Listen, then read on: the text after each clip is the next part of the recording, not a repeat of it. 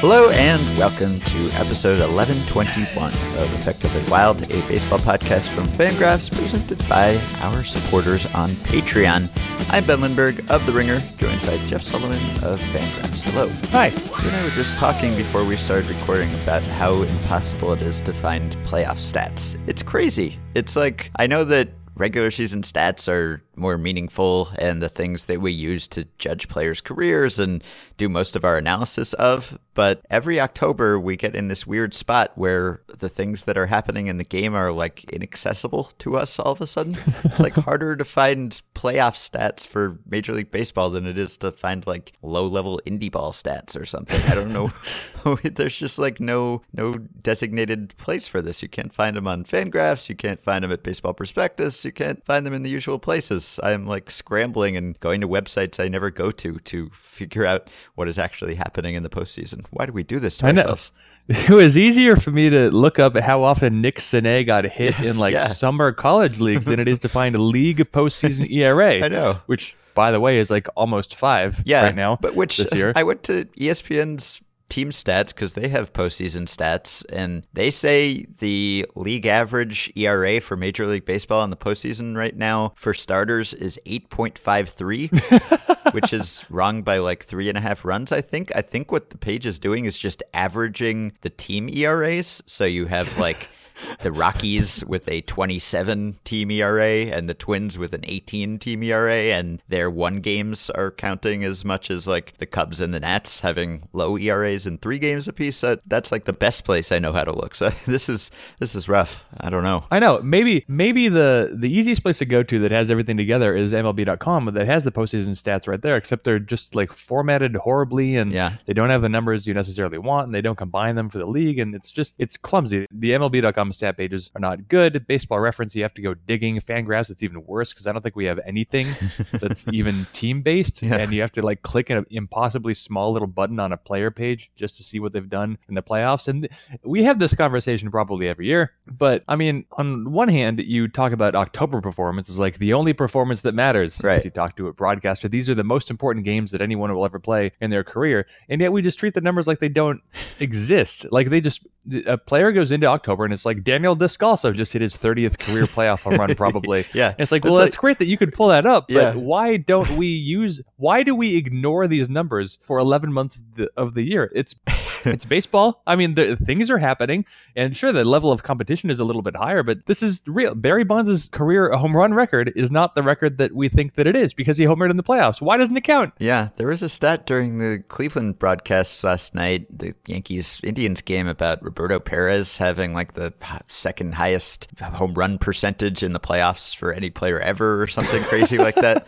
I would never know that. There's no way to look that up easily. I guess it's probably from Elias or something. But yeah, I mean, we actually got a question about this, and someone was asking us, a listener named Brett, about how you compare like a Hall of Fame type regular season career with postseason Hall of Fame-ness. Like if you're just an incredible postseason player, how much should that count? How do you weight it? I've had that kind of conversation on the podcast before, but it's really hard to know, I guess, how much to credit a player for their postseason performance, because it's something that some players don't have the opportunity to do. That's always the comeback, I guess, is that so-and-so might have great postseason stats, but that's because he played on great teams and got a lot of chances to play in the postseason, and maybe he had something to do with the fact that those teams are making the postseason. But, you know, Mike Trout has barely any postseason stats, and that's obviously not his fault. So it's kind of a weird thing where in the regular season, obviously everyone has the same opportunity to play the same number of games, and that is not the case in the playoffs. Right. But it seems like the numbers should at least be, I don't know, supplemental instead of impossible to find. Like, there's a conversation,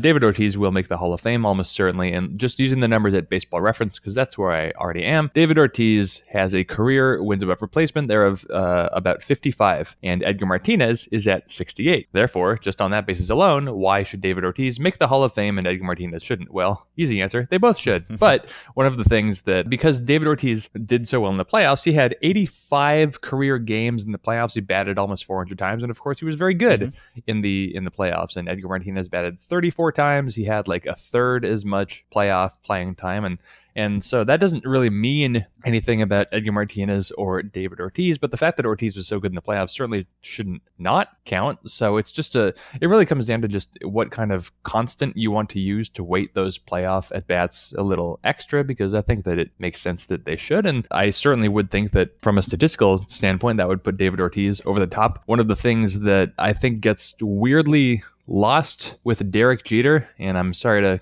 go here, but I am going to praise Derek Jeter. People point to the fact that I think, let me pull up these playoff numbers, which is not easy, but I'm going to do it. Yeah. Derek Jeter obviously made the playoffs like all the time, so that makes this easy to compare his playoff performance and his regular season performance. But let's go with whatever, batting average. Who cares? It's a proxy. Derek Jeter, career regular season, batted .310. Derek Jeter, career in the playoffs, batted .308. I have seen this point used dozens of times to say that Derek Jeter, not clutch, but actually, that's amazing because he hit .308 in the playoffs against the best pitchers in baseball. Right. And he did this over more than 700 plate appearances. So those numbers, if anything, suggest that Derek Jeter, very clutch in the playoffs. So the fact that he had twice as much postseason playing time as David Ortiz had over his career. So not that there was ever any question that Derek Jeter is going to make the Hall of Fame, but like his playoff case is impeccable. Yeah, it's a weird thing. There is one excellent site, I think just a generally underrated site, the Baseball Gauge at thebaseballgauge.com, which I've mentioned before. Dan Hirsch, who runs that site, has helped me with a lot of research for articles. They do have postseason stats pages that are more useful than many others, where you can look at batting and pitching, and you can sort by starting pitchers or relief pitchers or by position and ballpark and team. So there's a bit more you can do at that site. So as always, the Baseball Gauge surprises me with how much it actually includes. So everyone go check out that site, support that site. I always find it very helpful. So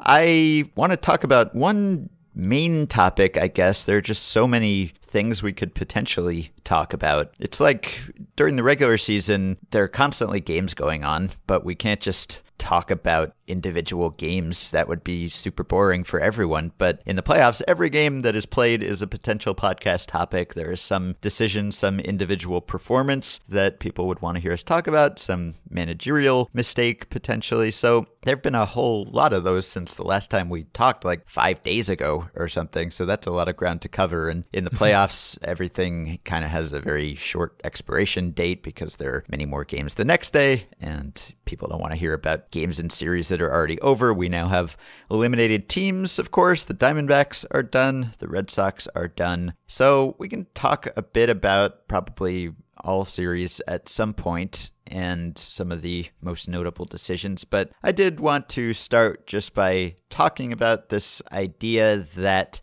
we're seeing some revolutionary pitching usage or player usage in these playoffs, because I think that's been kind of a consensus or a prevailing opinion that there are unusual things happening. And I want to kind of question that, or at least wonder to what extent that is actually true and to what extent we're just seeing some things by happenstance. It's like the tweet that Carson had last night where he said, "It's the future. Every pitcher only throws a third of an inning. Every club has 27 pitchers. There are no batters. There aren't even bats." And it kind of felt like that because we've seen a lot of starters pulled incredibly early. We've seen teams do things like, bring Chris Sale back in relief. Okay, that's not unusual, but the Astros bringing Justin Verlander back in relief in Game 4, even though he was slated to start in Game 5. That was weird. I didn't see that coming. We've seen a ton of quick hooks, and Bradford Doolittle from ESPN pointed this out last night, or I guess he was just relaying word from ESPN Stats and Info, and the stat was, with Cleveland's Trevor Bauer departing after 1 2/3 innings in New York, much to your dismay, I know. That's now 10 starters who have gone 3 or fewer innings this postseason. There were 7 such starts in the entire 2016 postseason, and the all-time record is 12, set in 2011. Crazy stuff, says Bradford. And I wonder how crazy it is. I mean, on the one hand, whenever you say something is like an all-time playoff record, that always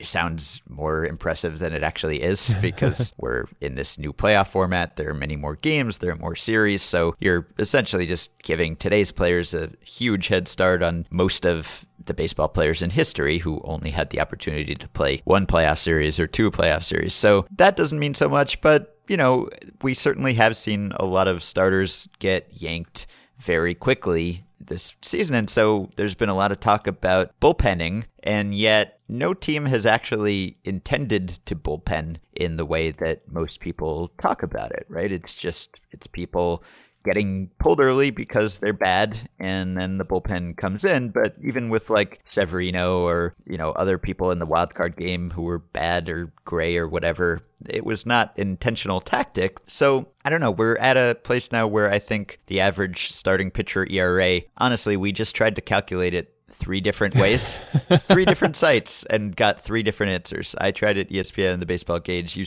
tried at Baseball Reference. We got 3 different answers for what the actual starting pitcher ERA this postseason is, but it appears to be very close to 5. So yeah, it is not over 8. No. So what does that mean, if anything, to you? Do you think there's anything different going on here from a tactical perspective, or is this just a run of bad starts? Whenever you were watching a single game, when watching the Red Sox and the Astros yesterday, and Chris Sale was relieving first, and I saw him warming up in the bullpen, which I thought was weird, but I figured, okay, this kind of makes sense because he's available, and the Red Sox have their backs against the wall. They have nothing left to lose. No game is more important than this game. They just need to do what they can to keep this game under control, give themselves a chance to win, which Sale helped them do. So it made sense. And then when the Astros started warming up Justin Verlander, I thought, well, that's weird. I definitely wouldn't have expected it, but I always have to stop myself from assuming that weird is bad or that weird is really good. But I figured, well, okay, they're warming up Verlander, but they're going to have Keuchel, so he's fine. And if Verlander relieves for a few innings, it's probably not going to disrupt his championship series schedule too much. And I bet AJ Hinch has just a long enough memory to remember that Will Harris kind of started the meltdown in 2015 against the Royals. And in reality, the Astros haven't really had a very reliable middle reliever recently.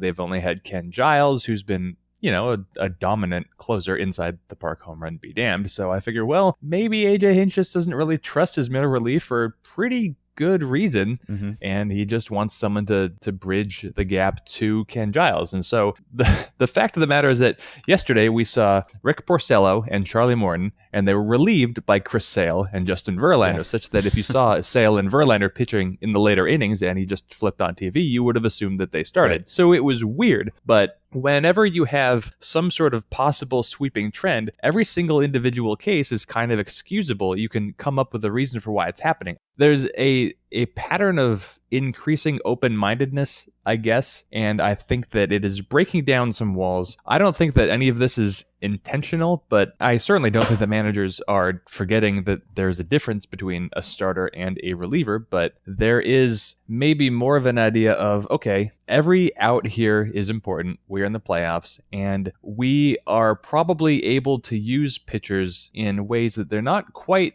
necessarily so familiar with. We can use them out of the bullpen. Everyone has got a whole bunch of adrenaline, and nothing is more important than this. So let's just try to get as many outs as possible. I think the fact of the matter is that entering play, I think yesterday, playoff starter ERA was over 6. Yeah. So that kind of helps to explain why starters were having such short outings. But if anything, there might be a little hint of an overcorrection in that we've seen plenty of managers already this month react promptly to a starter who's having a bad beginning and saying, okay, you're done. But now you and I have both seen research that indicates so that's not really predictive, right? Like Mitchell Lichtman has published stuff on this like all the time, that a starter who's having a bad inning doesn't really mean that he's going to have a bad next inning. So like if you think about Severino coming out against the Twins in the first inning, like I don't think anybody, well, I wasn't watching that thinking, well, he's going to allow 30 runs if you let him. Right. Yeah. I figued, well, that's a bad start. Yes. But instead of managers leading on their starters too far, now they're just leading on them a little less. Like Dusty Baker Dusty Baker pulled. Now, Max Scherzer pitched into the 7th inning Yeah. yesterday, so it's not like he didn't get a chance, and he was pulled after he allowed his first hit. And I know that he had a hamstring injury, but do you think Dusty Baker, any other year of his life, would have pulled a pitcher like Max Scherzer to go to the Nationals middle relief after he allowed his first hit of the game? Yeah, I mean, that seems unlikely. I don't know whether Dusty is like paying attention to third time through the order and necessarily following that. I would imagine that had more to do with the hamstring and just not wanting to push him too hard than any baseball-wide trend. I mean, I don't know. That's the kind of thing where, I mean, what was the other game? Wasn't there a game? I'm terrible at remembering which playoff events happened in which games in which years, but what was the game where the Nationals made a similar decision where they took out a starter? Maybe it was Scherzer after like 8 2/3 or something like that. Oh, I think it was against the Giants, right? Yeah. Was it Jordan Zimmerman? Oh, yes. It was, right. And brought in the closer, and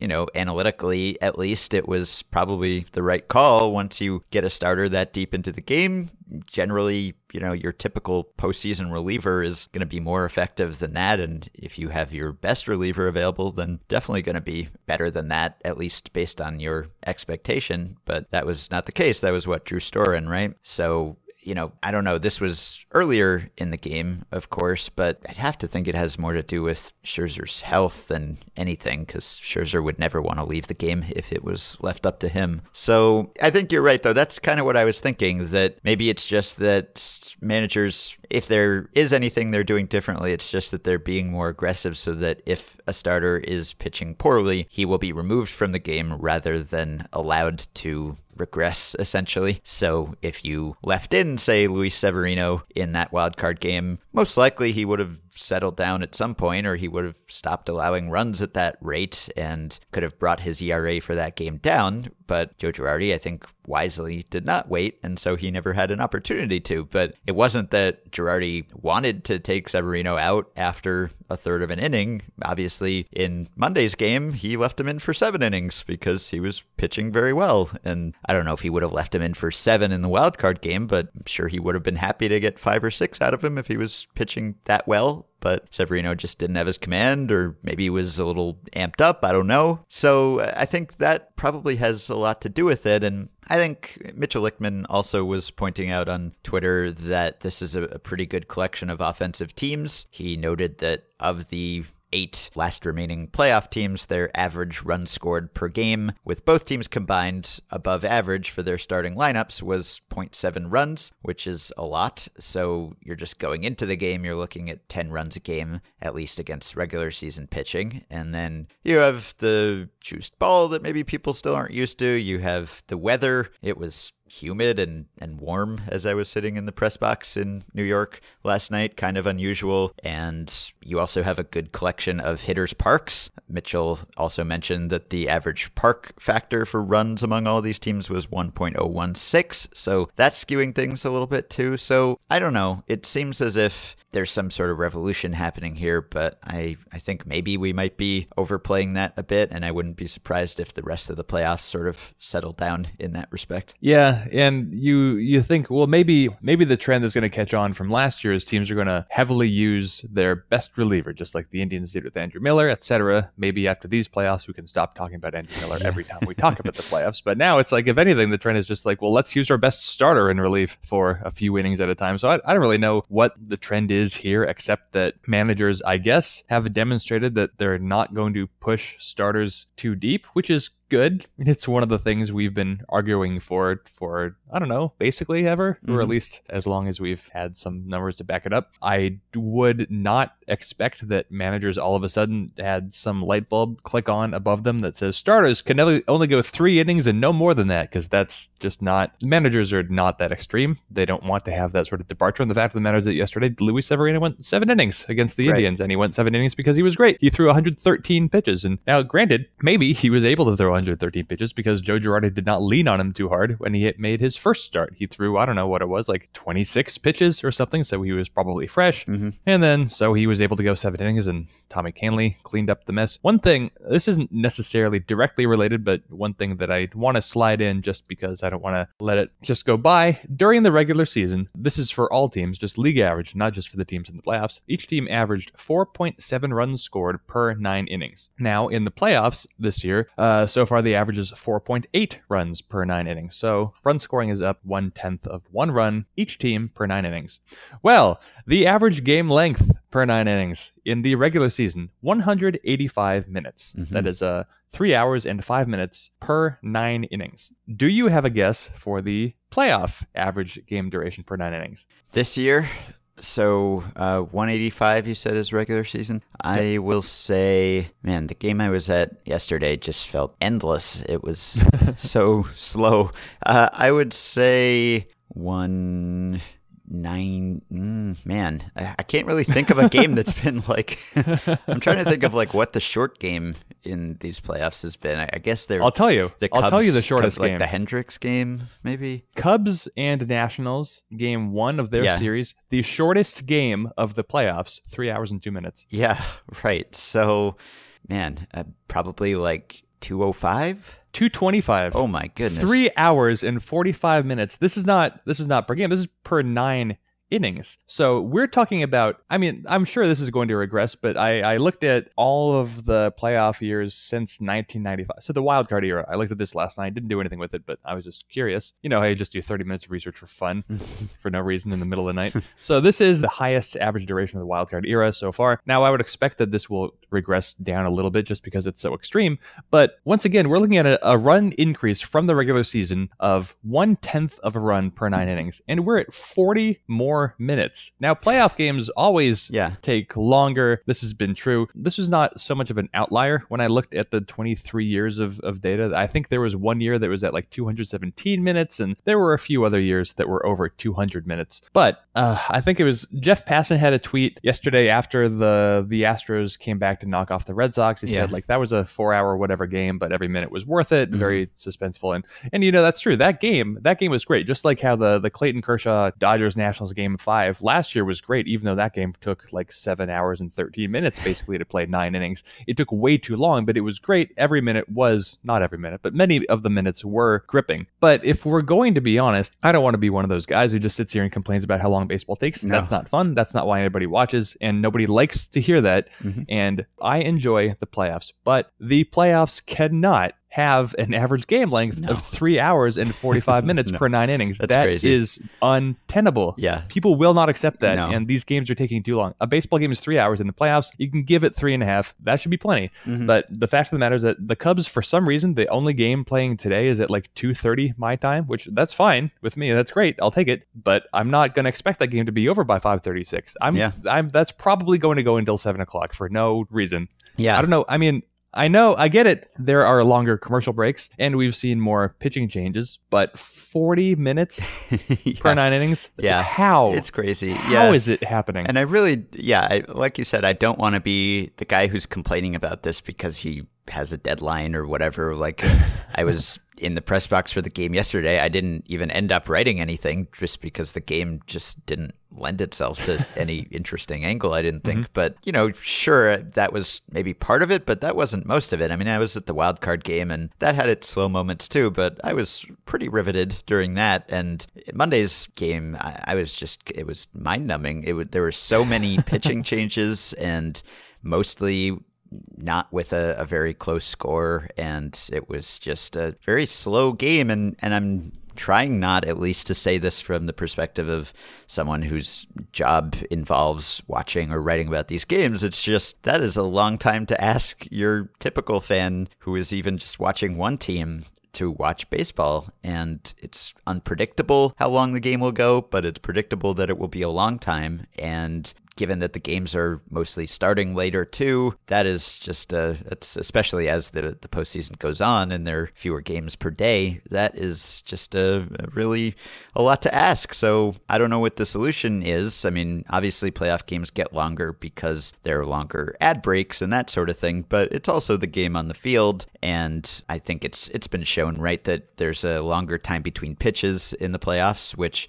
again, makes sense. Every pitch matters. And so, I mean, that happens during the regular season too. In high leverage moments, the game slows down. And in the postseason, just every moment is high leverage just about. And so it's understandable. And there are tons of pitching changes because managers are trying to get the edge as often as they can. So I can't really tell them to manage the game differently. So I don't know what the solution is other than, I suppose, when, I will say when, not if, the pitch clock comes in, that would cut down on at least some of it, at least that tendency to take longer time between pitches. So maybe that'll help a bit. But yeah, I mean, once you're getting much closer to 4 hours than 3 on a regular basis, that is, people will sit through a longer game just because the stakes are higher. But man, these are some slow games. So shout out to the Cubs and Nationals. There have been 16 playoff games so far, and the Cubs and Nationals have played 3 of them, and those are the 3 shortest games of the playoffs so far. So they're the team. Hooray, pitching! Yeah, that's the series that's actually had good starting pitching. So it's not a coincidence. So one more tweet I saw about this issue. Wanted to ask what you thought. This was from Forrest McCracken yesterday. Forrest, obviously the kind of discoverer of BABIP,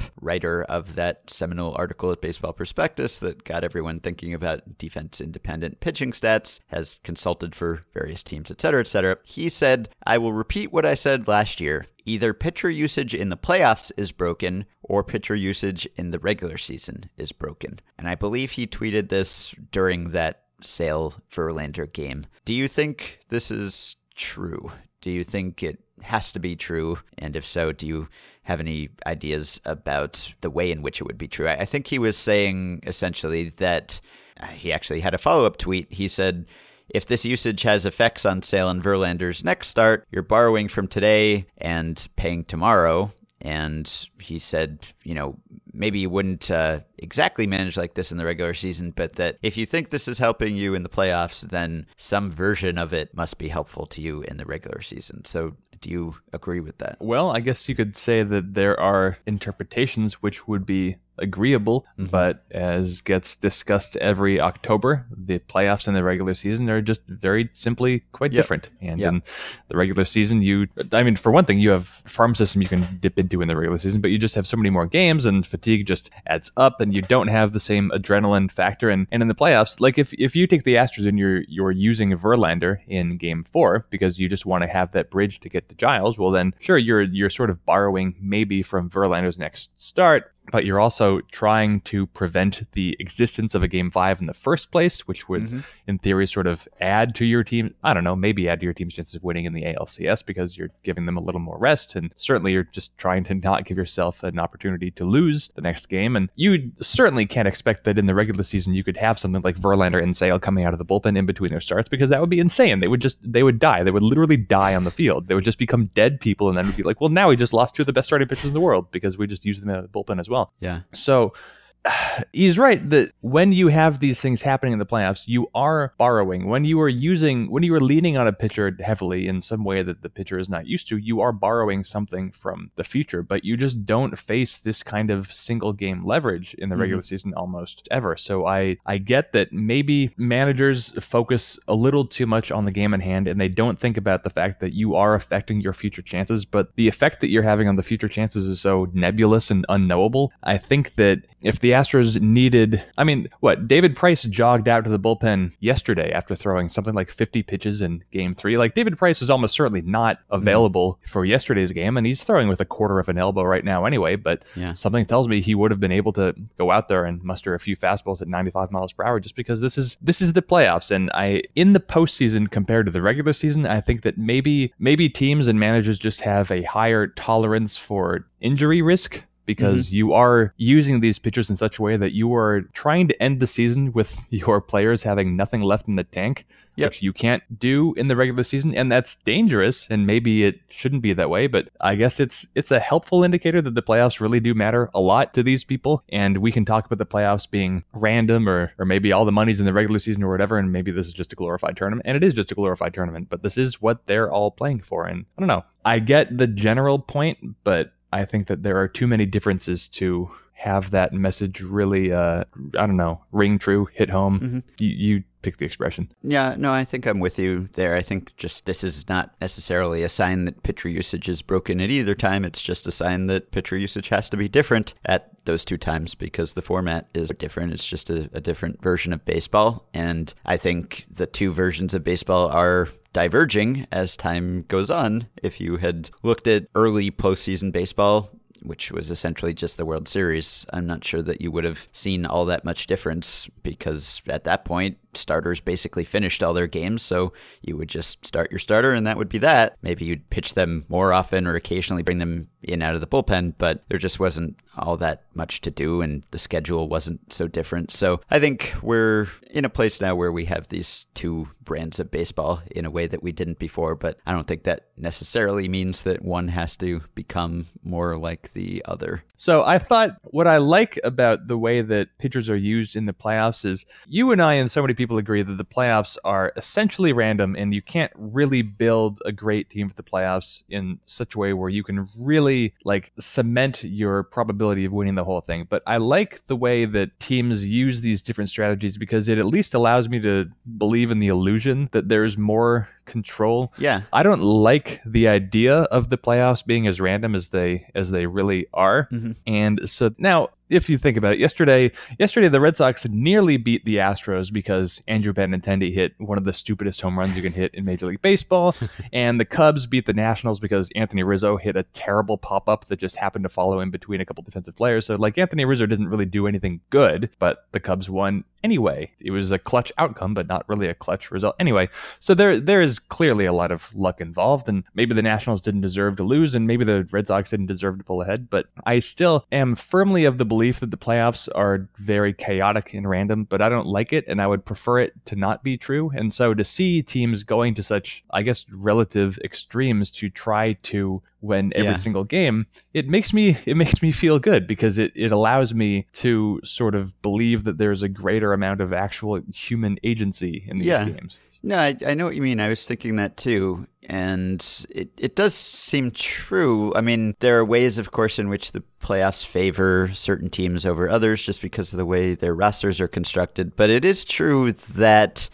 the outcome in the late innings, for instance, I guess is less uncertain than it would be in a typical game. For instance, if the Yankees are ahead after 7 or something like that, like they were yesterday, they were less likely to blow that game than they would be presumably during the regular season, just because they would be willing to use anyone and everyone. And, they brought Betances out and he couldn't throw a strike and just looked broken. And so he was removed and Tommy Kahnle came in and was great. I mean, it just seemed like how could they possibly allow 3 runs here? It just seemed almost impossible. Now, it probably wasn't, actually. I don't know if the odds are actually all that different. But yeah, I know what you mean. It does seem like just because teams are doing things differently and really pulling out all the stops, that in a way it's a truer reflection of the team's respective talent levels than, say, your typical 3 or 4 game series in May or whatever would be. But it's also true that both teams are doing that. And so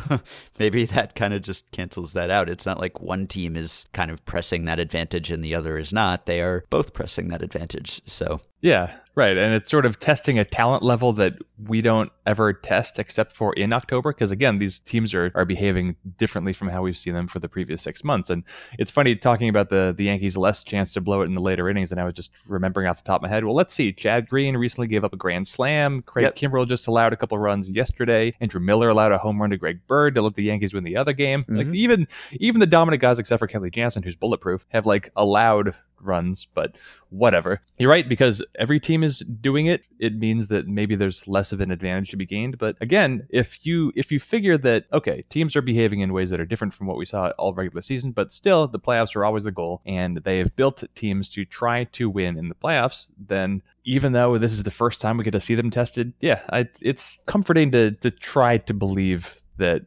teams have maybe a greater amount of control over the outcome than they really do. Mm-hmm. I always prefer less randomness, even though I am a strong believer in the randomness of the game. Mm-hmm. All right. So are there any particular plays, decisions that you think we should touch on? I think we probably missed our chance to talk about Joe Girardi and the replay debacle and the hit by pitch debacle. I wrote about it. Everyone wrote about it. People are probably sick of hearing about it. So there's the National Series, which is ongoing, at least as we speak, if not necessarily when you, the listener, are hearing this. And that's a weird one because, as John Taylor of Sports Illustrated tweeted, the Nationals have gotten 12 no-hit innings from Strasburg and Scherzer combined and lost both of those starts somehow, which is very Nationals in the playoffs. Unfortunately for them, things like this keep happening to them. I don't know what to make of that because obviously in this postseason in particular, when starters are getting yanked immediately, if you get 12 no-hit innings out of your starters in 2 games, that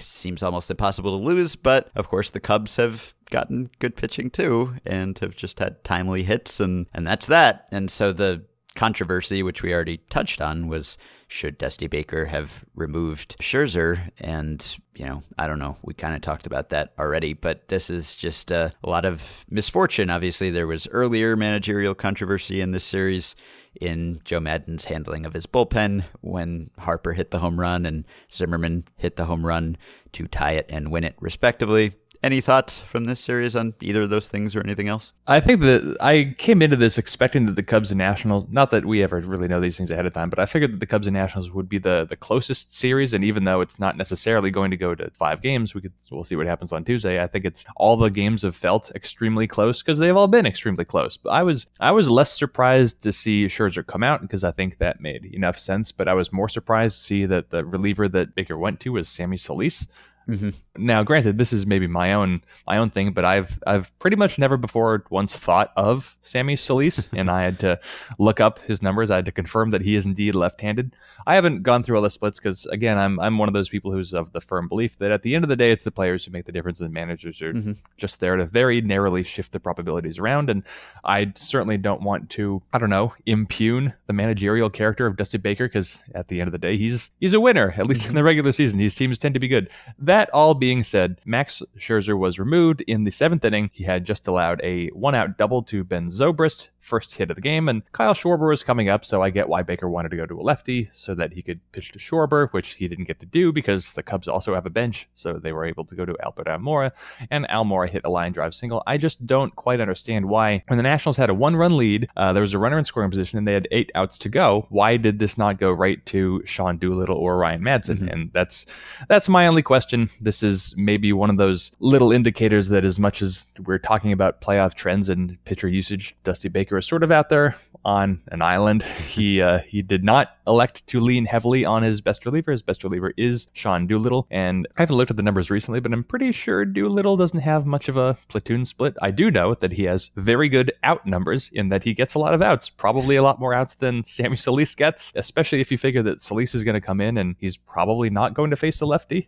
So you're talking about Solis versus a righty, or Scherzer versus a lefty, or Doolittle versus, I don't know if the Cubs would have hit for Schwarber in that case, but I mean, Doolittle or Schwarber, there's 2 outcomes. Schwarber's going to hit a home run 8% of the time, and he's going to strike out 92% of the time. So whatever. I'm going to leave that one alone. But yeah, I'm less concerned. You pull Scherzer, he's going through the order for the 3rd time. He's already thrown 98 pitches. He was hurt recently, so whatever. I get it. I don't know how long Baker would have stuck with Scherzer if he didn't allow a hit, just because his pitch count was just about to climb over 100. But Solis was a weird one, and I would question that. And even though I think we all understand there are better indicators than ERA, Sammy Solis' ERA this year was just about 6. That's a very high ERA, not the kind of ERA that you want to be pitching in that kind of situation. No idea why that wasn't Doolittle.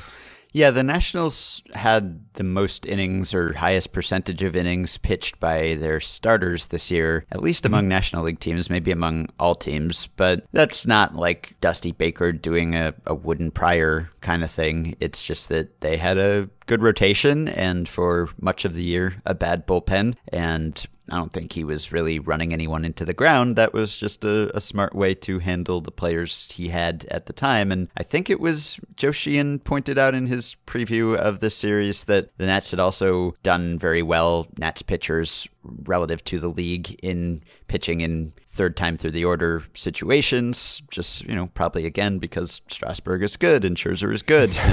and he also mentioned that the Cubs had been, I think, the best at hitting the third time through the order, or hitting pitchers they were facing for the third time in a game. I don't know whether that means anything. Could just be random. Could mean, I guess, that they're just better as a team at picking up things about pitchers the first couple times they see them and then using those things the third time. Or maybe they see a lot of pitches. They wear down pitchers who are then tired the third time they face them. I don't know what it means exactly, but he highlighted that as a factor that could help decide this series. And I guess it kind of hasn't. I don't know, just because I don't know if it has or it hasn't. I guess in this case, Scherzer wasn't allowed to test that and stay out there, so it didn't really come into play in the pivotal situations. But it's obviously a tough luck series if you get to great starts like that in 3 games and you are still losing the series. So it would be, I'm sure, extremely depressing and upsetting for Nationals fans if they get booted again from the playoffs without winning a series, even though they've had a lot going for them in this playoffs. But that will be decided soon. I guess we could briefly discuss the series that are over. We did talk about the Red Sox and Astros handling of their pitchers in that decisive Game 4, but Red Sox are done, Diamondbacks are done, and nothing all that surprising about the outcomes of these series, really. We still haven't seen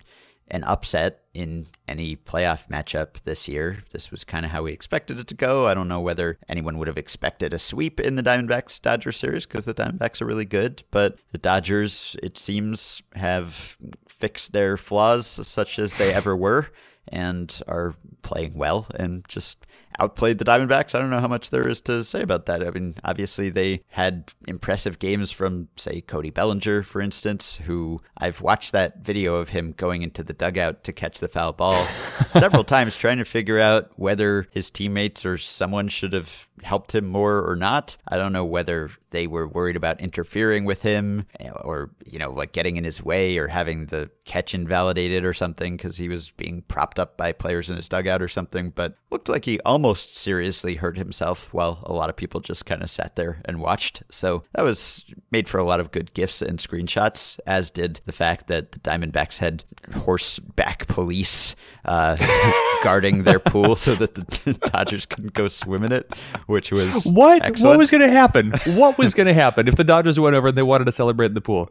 I mean, it happened once before, right? And it was a whole big thing for whatever reason, because baseball is very silly sometimes. But yeah, mounted police guarding the pool from any incursion by Dodgers players. That was very amusing. Enjoyed that quite a bit. What would the police would they shoot Cody Bellinger if he wanted to go for a swim? Like, would they arrest? Like, look, I get it. If there's police there, like, probably don't cross the police. Just don't focus on the pool. But still, that's just security theater. That's all that is. There's just the Chase Field TSA on horseback. So I guess for anyone who laments the way that the playoffs don't necessarily select for the best teams, we've seen the better Yankees eliminate the worst Twins. We've seen the better Diamondbacks eliminate the worst Rockies. We've seen the better Dodgers eliminate the worst Diamondbacks. And we've seen the better Astros eliminate the worst Red Sox. So far, everything is going about right. The Indians and Yankees are both extremely good given their playoff build, so it makes sense that they're going the distance. Cubs and Nationals, I don't really have a clear favorite. One of the weird things, so first of all, when Bellinger made that catch, it was the last out of the inning, and Bellinger would have been returning to the dugout anyway. Yeah. So, like, in one sense, good for him for getting a head start.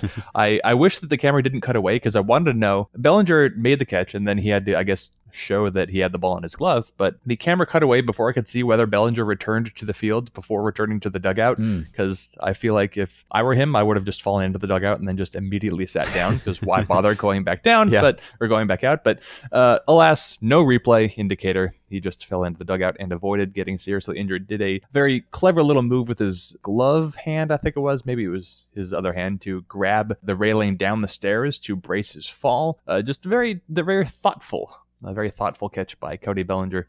One of the surprise, I guess there were a lot of questions about the Dodgers pitching, but you go into this series and you've got Kershaw and Hill and Darvish getting the starts, and Darvish looked really good, but there were legitimate questions about the Dodgers middle relief, and it's just kind of shocking to see that the Dodgers bullpen, aside from Kenley Jansen, the two primary bridges are Tony Cingrani and Brandon Morrow, and they're good, which is just, funny. Bullpens, but also Kenta Maeda made 2 appearances out of the bullpen. He lasted 2 innings, 2 clean innings, 4 strikeouts, and Kenta Maeda has been sitting 95 miles per hour in the...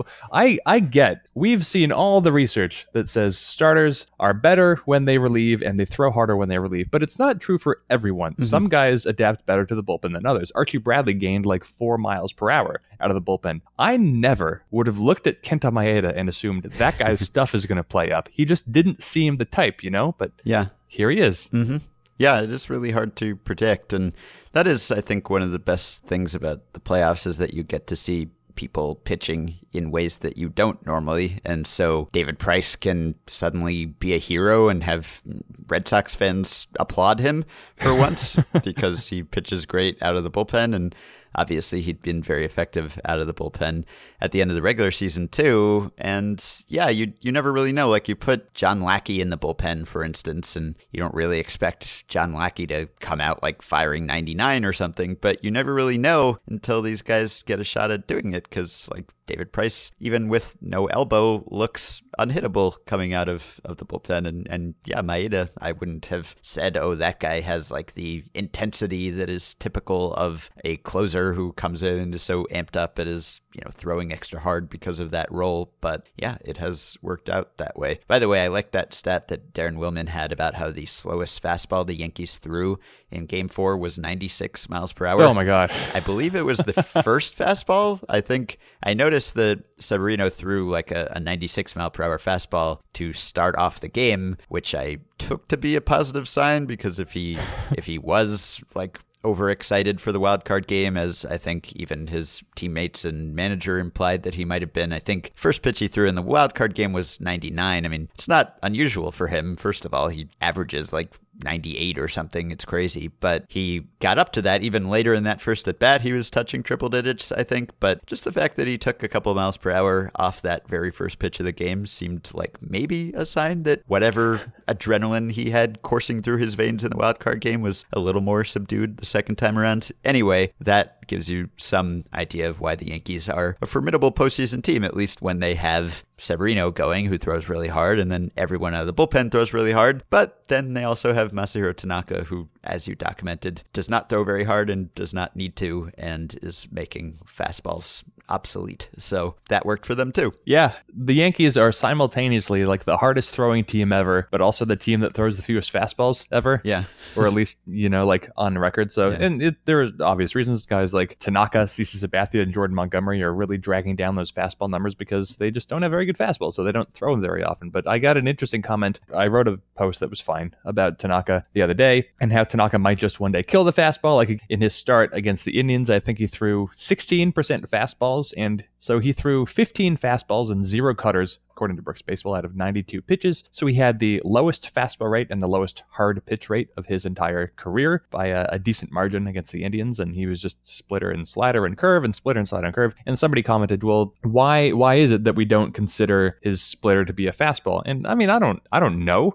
Like, I don't have a good answer to this. Pitch classification is weird. Like, you talk about, like, Brooks Baseball will classify a cutter as a hard pitch because a cutter is like a cut fastball. Well, a splitter can be a split finger fastball. And I don't really know what Tanaka throws. His splitter on average is about 4 or 5 miles per hour slower than his fastball, but it's only 2 miles per hour slower than his cutter. So is his splitter his fastball? He kind of uses it like he uses his fastball. So I don't know. Masahiro Tanaka is, I guess, killing the regular fastball, but if Yeah. it's really a matter of interpretation because he uses his splitter so much and it's clearly his best pitch. So maybe that is a fastball. I don't know is the point. Masahiro Tanaka either doesn't throw fastballs or he does, and his fastball is insane. Yeah.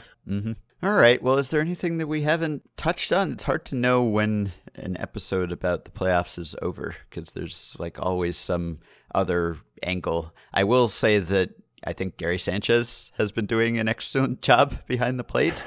We talked about that craziness about people saying that Sanchez should be benched or DH or play first base or something. Obviously, he's blocked by Greg Bird anyway at this point, but I think he's done a good job. It looked like he was getting a lot of extra strikes. Maybe it was a larger than usual zone for both teams in Game 4, but he seemed to be framing well. He blocked well in the Tanaka game. Don't think he had any wild pitches or pass balls, even though Tanaka was, as he always does, throwing lots of splitters in the dirt. Looked good. Obviously has been hitting too. Just kind of drove home the insanity of questioning whether Gary Sanchez should start playoff games. And that was an extremely sloppy game for the Indians defensively. And I wasn't sure what to make of that. Like, for a second, I was thinking of, well, maybe I could write, oh, this is the secret weakness of the Indians. They have this incredible pitching staff, but their defense isn't actually that good. I don't know if that's true. I mean, if you go by UZR, defensive runs saved, they're a very good defensive team. If you go by like defensive efficiency or park adjusted defensive efficiency, actually not that good.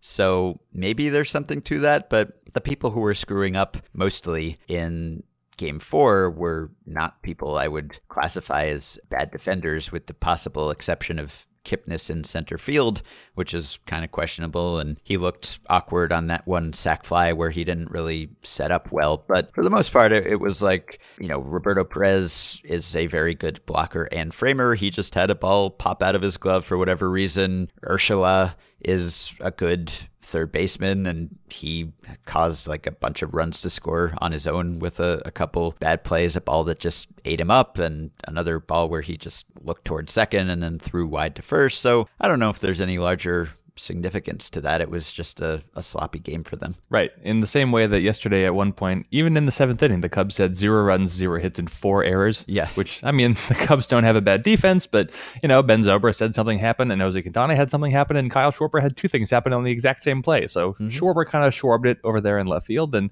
that nearly proved to be a very costly mistake, but the Cubs rallied away from that. And I think that it's easy to want to build up a strong narrative that says something about, oh, this isn't how the Indians play, and something is clearly wrong. They just can't close out the Yankees, whatever. That's nonsense. But it is not nonsense to point out, well, this isn't how the Indians play, and something went very much awry, and it opened the door for the Yankees. So as long as they don't make too much of it, it is definitely extraordinary, and those are the fun games to talk about.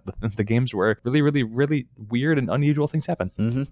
All right. Well, we have a game later today as we speak. This is Arrieta versus Roark in Chicago, which in theory should favor the Cubs, and that would be the end of that series, but we have no idea what to expect from Jake Arrieta, essentially. He pitched like 10 innings since the start of September, so I don't know. And then the day after that, we've got Sabathia versus Kluber in Game 5 in Cleveland, which seems like a pretty heavy mismatch in favor of Cleveland. I did not really expect to see CC Sabathia going in a decisive playoff game this year, but that's where we are. I guess you could criticize the way the Yankees lined up their rotation. Maybe you could say that Tanaka should have started earlier in the series, or that Severino could have because he barely pitched in the wild card game. I don't know. That's hindsight from me, at least. So that clearly seems to favor Cleveland. But, I always find myself like, I can sense when I'm about to say something like, it's the playoffs, anything can happen. I can hear the words about to come out of my mouth, and obviously they are true words, but I hate to say them again just because we have to say them so often. So I just stopped that sentence right there. Yeah. Okay. So let me just say this, because this is weird. You think of Jake Arrieta and you have an impression in your head. That's fine. And you think of Tanner Roark, and you probably have another impression in your head. Certainly, I don't pay very close attention to Tanner Roark. I'm sorry for any huge Tanner Roark fans out there, but he's just not the most interesting Nationals pitcher for me to pay attention to. So I still kind of held on to this old impression I had of him as being like a pitch to contact kind of maybe weak contact guy who I never really believed in. So, okay, this year, Tanner Roark, faster average fastball than Jake Arrieta by a little bit. And in the second half, Tanner Roark has struck out more than a quarter of his opponents, which means in the second half, he had a higher strikeout rate than Jake Arrieta. So who knows what that's about, but Tanner Roark, not the Tanner Roark you thought he was, unless you're a Nationals fan, in which case you are way ahead of me. Okay. Yeah. There are a lot of playoff matchups like that maybe seem more like mismatches than they actually are. Like even in the NL wildcard game, Greinke versus Gray seemed like something of a mismatch, but if you go back to like the beginning of the second half or when Gray came back, they were basically the same pitcher down the stretch, and neither of them pitched well, but that's just one example that stood out to me. So, all right, well, we have kind of previewed those last two games then, so we will reconvene most likely tomorrow, and we'll take emails, so send us some emails. We'll talk about them soon. Excellent.